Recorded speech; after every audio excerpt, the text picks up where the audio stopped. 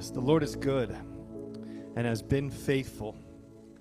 And we welcome you all here to our service, River of the Valley. It's so great that you are with us and that you are able to worship with us here in person. It's great if you're with us also on our live feed. We're going to invite the children to come up, and Visnia is not, she's already up there.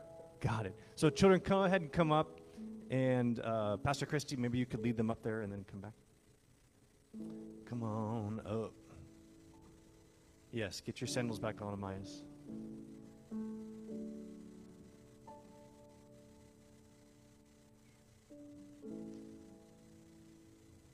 Good to see everybody. It's all right, you don't need to zip it. Let's pray for them. And Father, thank you for our families in this church. I want to pray today, Lord, for parents, because it's a loving and also a huge responsibility to be a father, a mother, a grandparent, a spiritual father or mother. Lord, I pray that you continue to give energy, creativity, perseverance to each person that is fulfilling such a role. Thank you for their hearts and for what they give each day. We pray over our children, Lord, thanking you for their lives, asking that your love would be poured out into them in new ways that they could understand. That as they are heading off to school, that as they are with friends, that they could understand how much you love them, and then they can reflect that to the people, to their friends. Lord, I ask this in your name, Jesus. Amen. Amen. All right, go ahead and follow Pastor Christy. She'll take you to where you go next. I'm going to invite up Nabil, and he'll lead us in a time of prayer.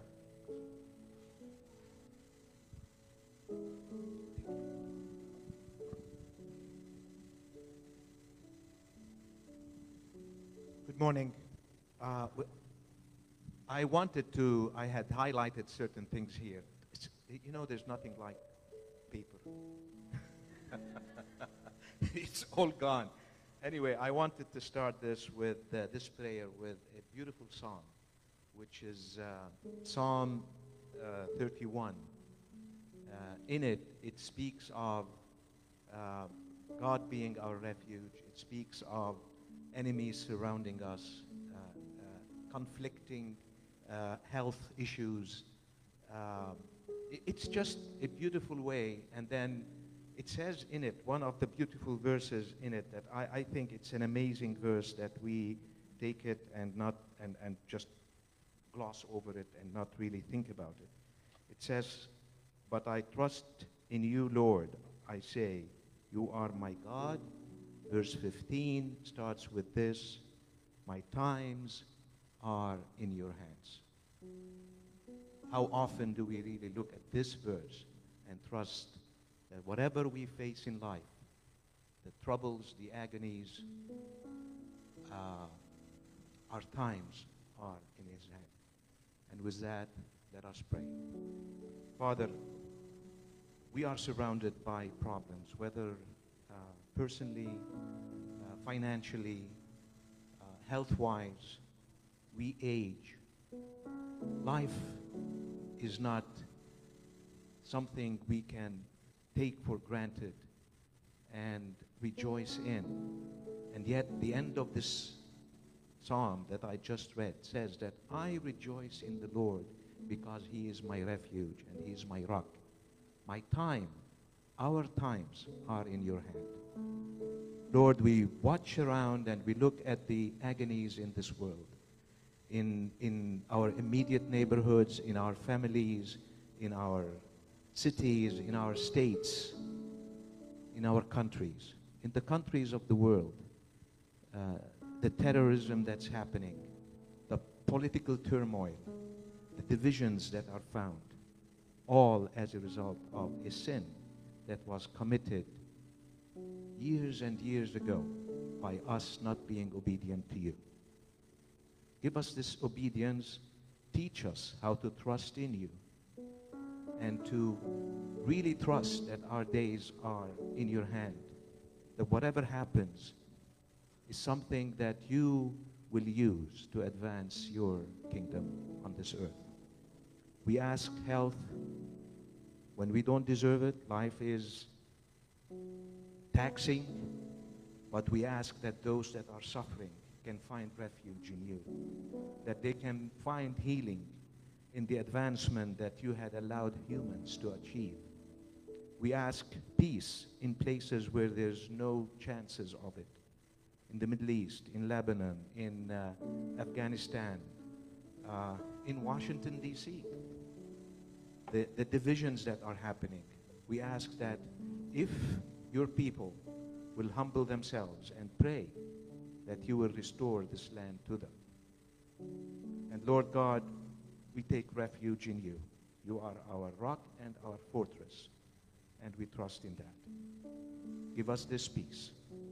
And Lord, let us think about the words of the Lord's Prayer that Jesus had taught us. Let's think about each one of these phrases, each one of these sentences, because it's such an encompassing prayer that we need to take to heart. And with that, let us pray the Lord's Prayer. Our Father, who art in heaven, hallowed be thy name. Thy kingdom come, thy will be done, on earth as it is in heaven. Give us this day our daily bread, and forgive us our sins, as we forgive those who sin against us. And lead us not into temptation, but deliver us from evil.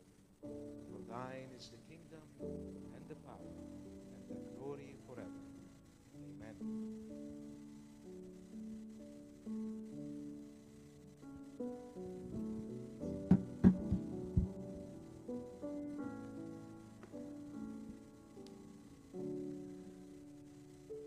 I'm going to invite Pastor Christy up real quick, and she wants to share a little bit about an event coming up that hopefully many of us are going to be willing to come to. So what do you want to invite us to? So as many of you know, I run an organization called Impact, and in past years we've sent teams with Impact to go serve in short-term missions in other countries. We've been kind of grounded from that for the last 2 years, and so we've been expanding what we've been doing here for what we can do during these times. And so October 2nd, I want you to really think and pray and consider and show up. This is going to be here, October 2nd, on Saturday. What we're going to be doing is we're going to be taking the awesome training that we do before teams go on mission trips, and we're going to be implementing it into training how to be Christ's gospel takers into our own neighborhoods. How do we cross the borders and barriers that exist in our own lives, in our own workplaces, in our own neighborhoods, whether that's political, economic, cultural, all these different barriers that exist. We're going to learn how to cross those in order to build relationships to share the love of Jesus Christ.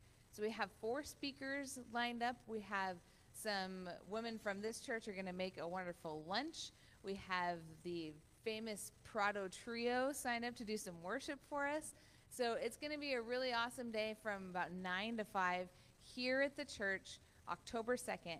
However, because we have all of these people involved and all of the food involved, we do need you to register. So if this sounds interesting to you at all, please come see me or just visit Impact's website if you're familiar with that and register. It's a $35 registration. However, we do have lots of scholarships available, so if $35 is difficult for you right now, we would love to still have you there. So if you have questions or want to know more about it, come see me.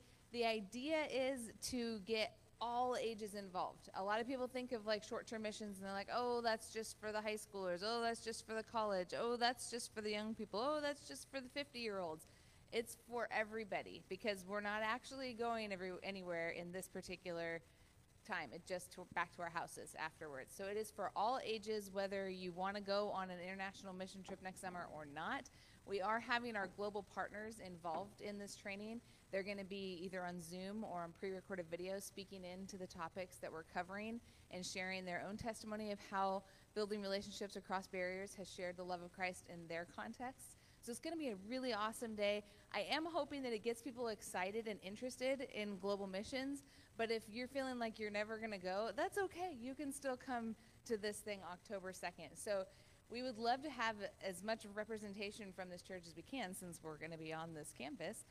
But it's also going to be a really meaningful day to be involved in. So if you don't have the website, come up and talk to me after church, after service. We'll get you hooked up and registered. October 2nd, it's a Saturday. Nothing better to do that day. This will be where you want to be. So that's happening right here in this very sanctuary. Oh my goodness, what a great opportunity, right? Here on your campus, this amazing event is going to be happening. Just before we jump into the word right now, let's just sing one small thing together, just so that we can orient our hearts. And this is for us to begin preparing our hearts for where the Lord's taking us. I surrender all. You know that one? I surrender all to thee, my blessed Savior. I surrender all.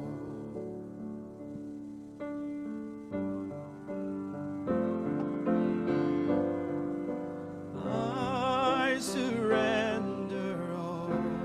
Let me hear you sing it. Come on. I surrender all to thee, my blessed Savior.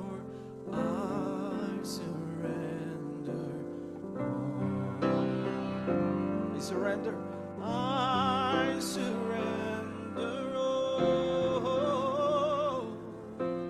I surrender all to thee, my blessed Savior. I surrender all. Yes. Lord, we now surrender ourselves in terms of our logic, even our emotions, our wills. We surrender them now because we do want to sit at your feet. We make that surrender so we can sit at your feet and we can hear you continue with these parables today. Lord, may your Spirit here among us give us the ability to understand where you are leading us, what you have said to us. Our great hope and desire is that we would better understand who you are, who we are, and what you have called us to. We ask this in your name, Jesus. Amen. Amen. So today we finish this mini-series in Luke 15. We've been sitting with Jesus as he was with the quote-unquote sinners, and then the Pharisees and the scribes called him out, saying, how can this rabbi, how can this scribe, how can this teacher who is supposed to be guarding that hedge around who we are and guarding the doctrine of our religion, how can he be sitting with these people? How is this possible? And so Jesus tells the first parable of the sheep, the 100 sheep with the one that's lost. He tells the parable then going on about the woman and her lost coin. And today we land in the last of this trilogy of parables, all around the same theme of being lost and found. We're going to be looking at a passage that's a little longer, and so we're not going to just read it straight through. What I'm going to do is we'll take chunks, and then you'll see how we move through them. So this is Luke 15, and today we're going to be focusing on verses 11 to the end of the chapter. Jesus continued, "There was a man who had 2 sons. The younger one said to his father, 'Father, give me my share of the estate.' So he divided his property, between them.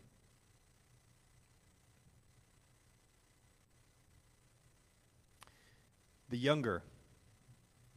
younger son, opens his eyes in the morning, and the first rays of the sunlight are coming through his window. And he opens his eyes, and immediately he is flooded with the excitement, with the anticipation of that morning. He had been waiting for this day in which he could now take all of what belongs to him and his possessions and he could go off and he could start a new life for himself. He could pave his own way. He was excited with all of that potential that was before him. Where will his road lead him? What will be there as he takes and is empowered, as he takes all of his creativity, as he takes all of his interests in mind? What type of life, what type of career is waiting him? And he sits up in that room and he looks around and he sees that all the things he had already packed the night before. And with all of that energy, with all that excitement, with all that anticipation, he gets up and he walks out of his room. He doesn't even stop to eat breakfast. He sees his family, but much more interested in that moment and what lies ahead. Finally, he gets to take his life into his own hands. Finally, it's his moment to head out and explore.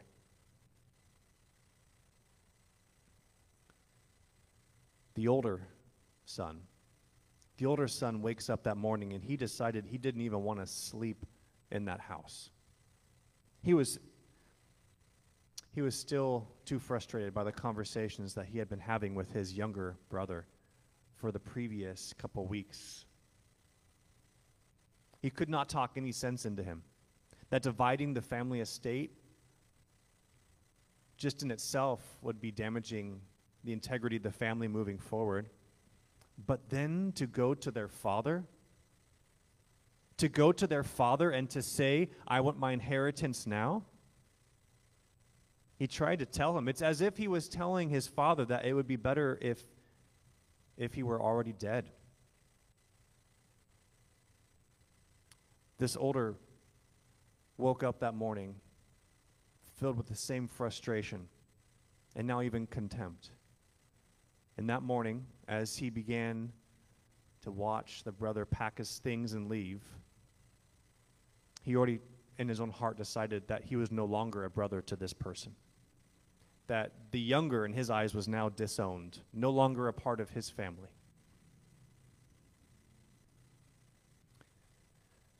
The father, he woke up, and as he remembered that this day had now finally come, it felt as if in his own chest, his heart was being ripped in half, and part of it, as his youngest son was packing it and leaving, it was as if part of his heart was leaving also. Part of himself was physically moving away, and there was nothing the father could do. He had already resolved that he would give freedom to this child of his. He had already resolved that he would not be in the way of letting his younger son have that free will, that ability to explore life. But in that decision to give freedom to his younger son, it now meant, and he felt it, that part of him, a very part of himself, was leaving, and it was dying. His family was fractured. And in his love, he sacrificed so much to let his youngest son go forth. Verse 13. Not long after that, the younger son got together all he had, set off for a distant country, and there squandered his wealth in wild living. After he had spent everything, there was a severe famine in the whole country, and he began to be in need. So he went and hired himself out to a citizen of that country, who sent him to his fields to feed pigs. He longed to fill his stomach with the pods that the pigs were eating, but no one gave him anything.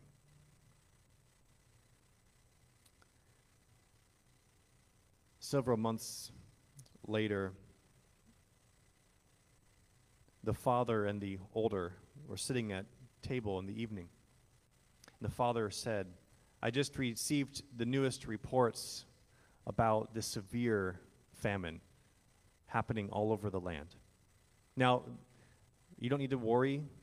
He was consoling his older son, because as you know, we have plenty here.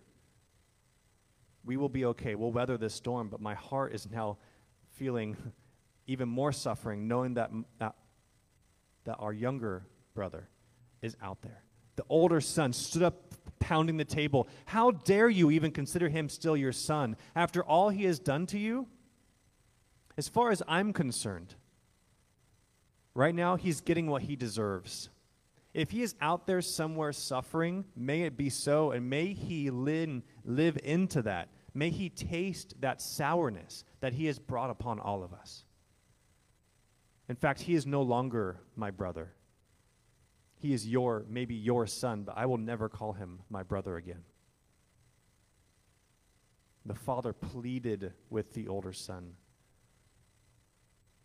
I don't think you could understand, since you don't have a son, the feeling that I have of watching him leave and how my heart broke.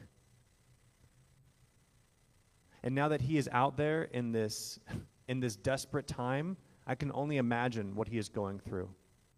And I, for my part, do hope that he will return.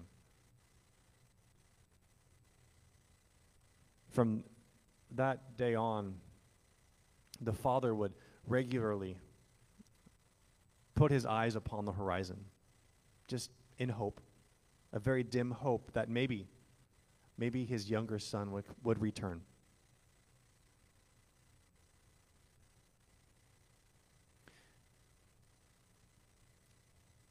Verse 12. When he came to his senses, he said, "How many of my father's hired servants have food to spare? And here I am, starving to death. I will set out and go back to my father and say to him, 'Father, I have sinned against heaven and against you. I am no longer worthy to be called your son. Make me like one of your hired servants.' So he got up and went to his father." The son looked around, and being a Jew, the idea of even working with pigs would be something that is horrendous. And yet he is sitting in this position because he so desperately wanted to make some sort of money, and this is the only thing that was left. Even before returning back home, he said to himself, "I would rather sit here and eat what the pigs might eat." He might have tried a little bit of it, but the food, the pods that were being sent to the pigs didn't even sit in his stomach. They weren't nourishing him.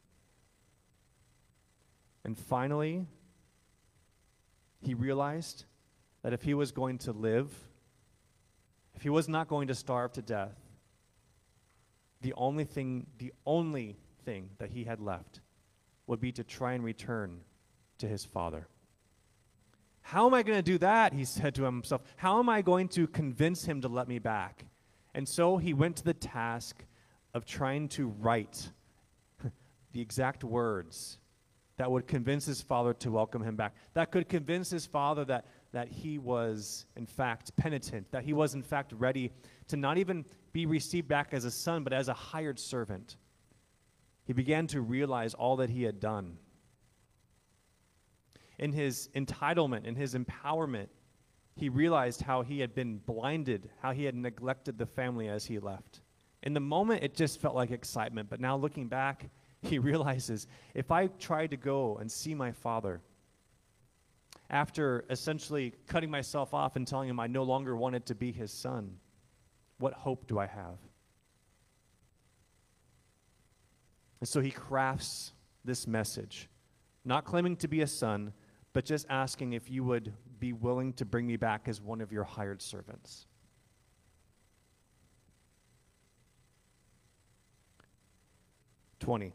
So he got up and went to his father. But while he was still a long way off, his father saw him and was filled with compassion for him. He ran to his son, threw his arms around him, and kissed him.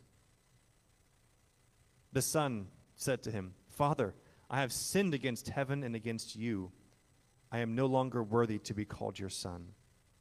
But the father said to his servants, "Quick, bring the best robe and put it on him. Put a ring on his finger and sandals on his feet. Bring the fattened calf and kill it. Let's have a feast and celebrate. For this son of mine was dead and is alive again. He was lost and is found." So they began to celebrate.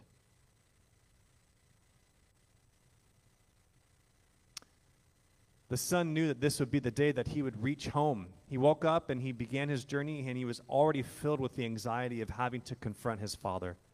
And as he was approaching that last hill and come down, he noticed that there was a figure off in the distance running. And it looked awfully similar like his father. But he knew that would be impossible because fathers of his wealth and his stature would never run anywhere. And yet, he's running. Wow, he said, he must be so angry with me. He's breaking all the rules and customs to come and chastise me. And so he begins to prepare what he's going to say. But just as the father approaches, and just as the son begins to cower in defense, he sees the father extend his arms with tears in his eyes, grabbing hold of his son with such force as if part of himself had returned, thinking that he had lost his son into the world forever. Now being able to hold his son again, he was undone. The compassion that flooded him. The only thing he could do was think about all the ways to celebrate this moment. He had them bring the ring, the sign that this son was part of the family again. He had them put the ring on his finger to dress him in his own robes so that the rest of the village would know that he had been accepted back into the family. And then to bring the fattened calf and to have a party with the village to celebrate with him that this son who he thought had died, this son who he had lost, is now back in the family.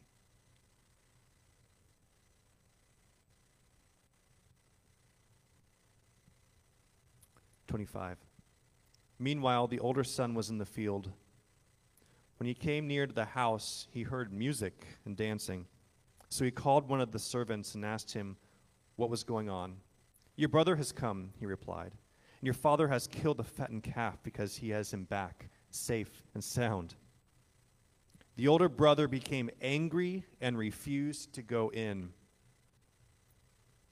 So his father went out and pleaded with him. But he answered his father, "Look, all these years I have been slaving for you and never disobeyed your orders. Yet you never gave me even a young goat so I could celebrate with my friends. But when this son of yours, who has squandered your property with prostitutes, comes home, you kill a fattened calf for him?" "My son," the father said, "you are always with me, and everything I have is yours. But we had to celebrate and be glad, because this brother of yours was dead and is alive again. He was lost and is found." Once again, this brother could not bring himself to even call this other person his brother.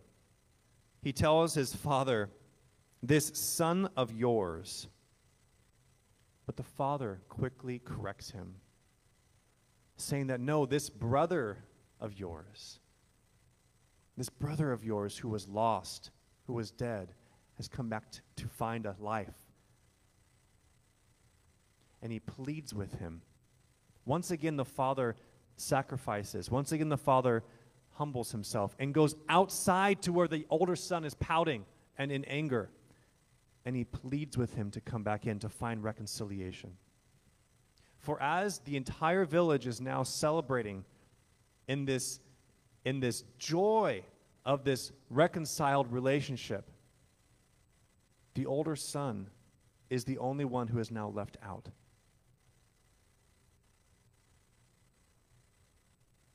Does the story end?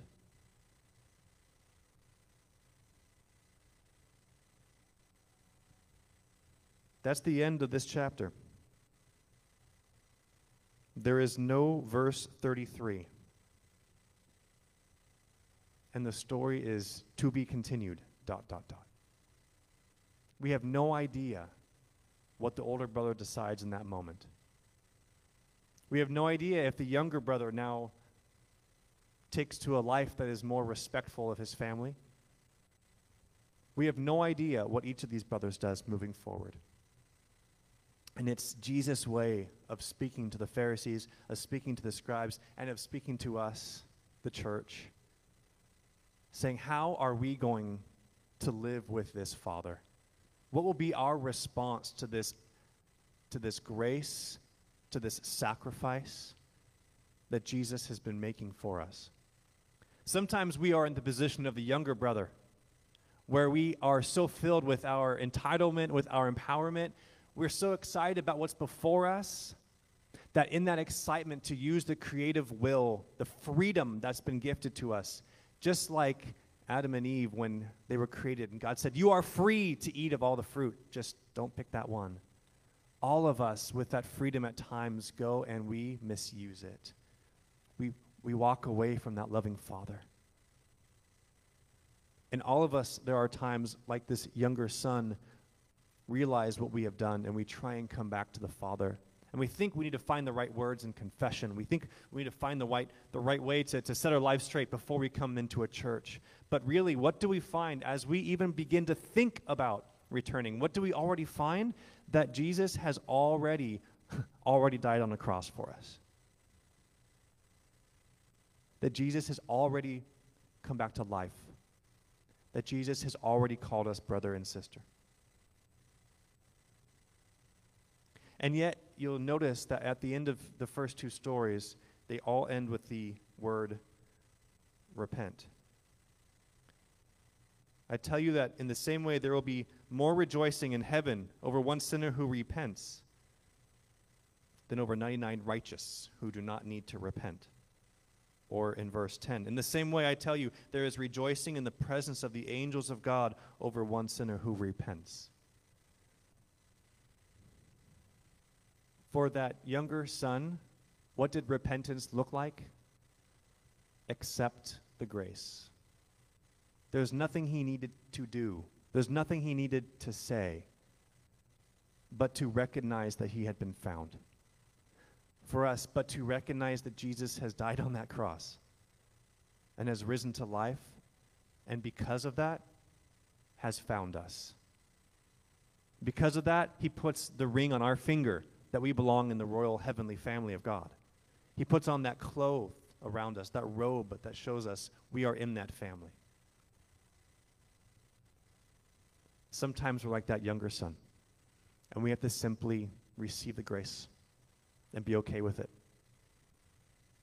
Realize that it is not something that I can fix because I'm the one that broke the relationship. It is God alone who can welcome us back. And then there's sometimes we're like the older son. Or maybe we have been in the church for a while. Maybe we, like the older son, have come to think that being a part of God's family gives me entitlement in itself.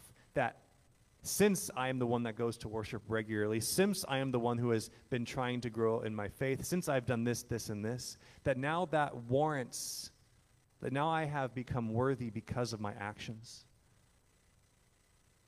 For even those of us that have been in the church for so long, we are in the same position of that younger son, in which we begin to use our freedom in ways that replace the grace of God with our own works. Each of us, just like that older son, need to be in a constant cycle of repentance, in that we are constantly remembering that the grace of God is all that we have. And the actions that we do are nothing but the outflow, are like the thanksgiving that we give back to God. In fact, Jesus tells this parable so that the older son would be the focal point. Just as the Pharisees and scribes, and maybe at times us, stand outside the door and wonder what the Lord is doing, so Jesus is asking us to join in the celebration that he wants to make possible through us. To let the Lord be the one who hands out grace. And to rejoice as each of us, no matter where we are in our walks, receive that grace and repent well.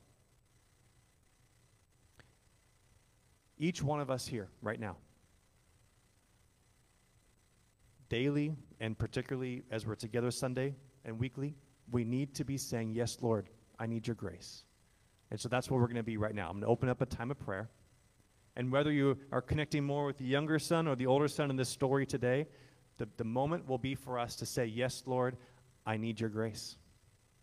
And I want to enter into the joy of this heavenly party that is your church. So let's open up our hearts now to the Lord and be ready to say once again that it is only by your grace that I'm welcomed into your family. Father, you have sacrificed so much for us. You've so desperately looked on that horizon for our return. Lord, you've paid such a price, and yet you're filled with such joy and love. Lord, for those of us like this younger son who are trying to earn our way or find a way back to knowing you, Lord, I pray that as we say these words, like the younger son had said, that I have sinned against heaven and against you. I'm no longer worthy to be called your son or daughter. I pray now, Lord, that you give us the grace to see the promise in this passage, that you are filled with compassion just looking upon us, and that you have been running to us, throwing your arms around us, even kissing us. Father, we repent as we receive that grace.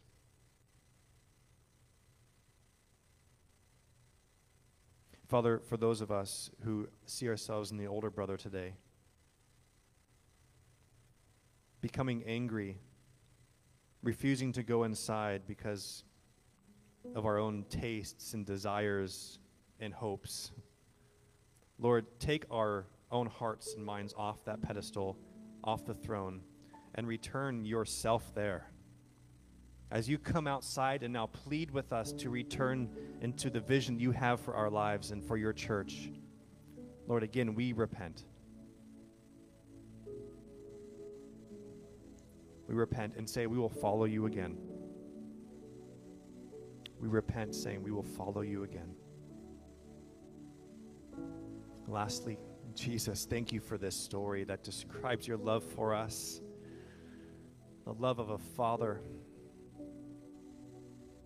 torn and filled with compassion for his son and for me and for our daughters. Lord, I pray that as we use the rest of this worship time today, that we would be able to glorify you well, that we would be able to magnify you well in response to this amazing grace.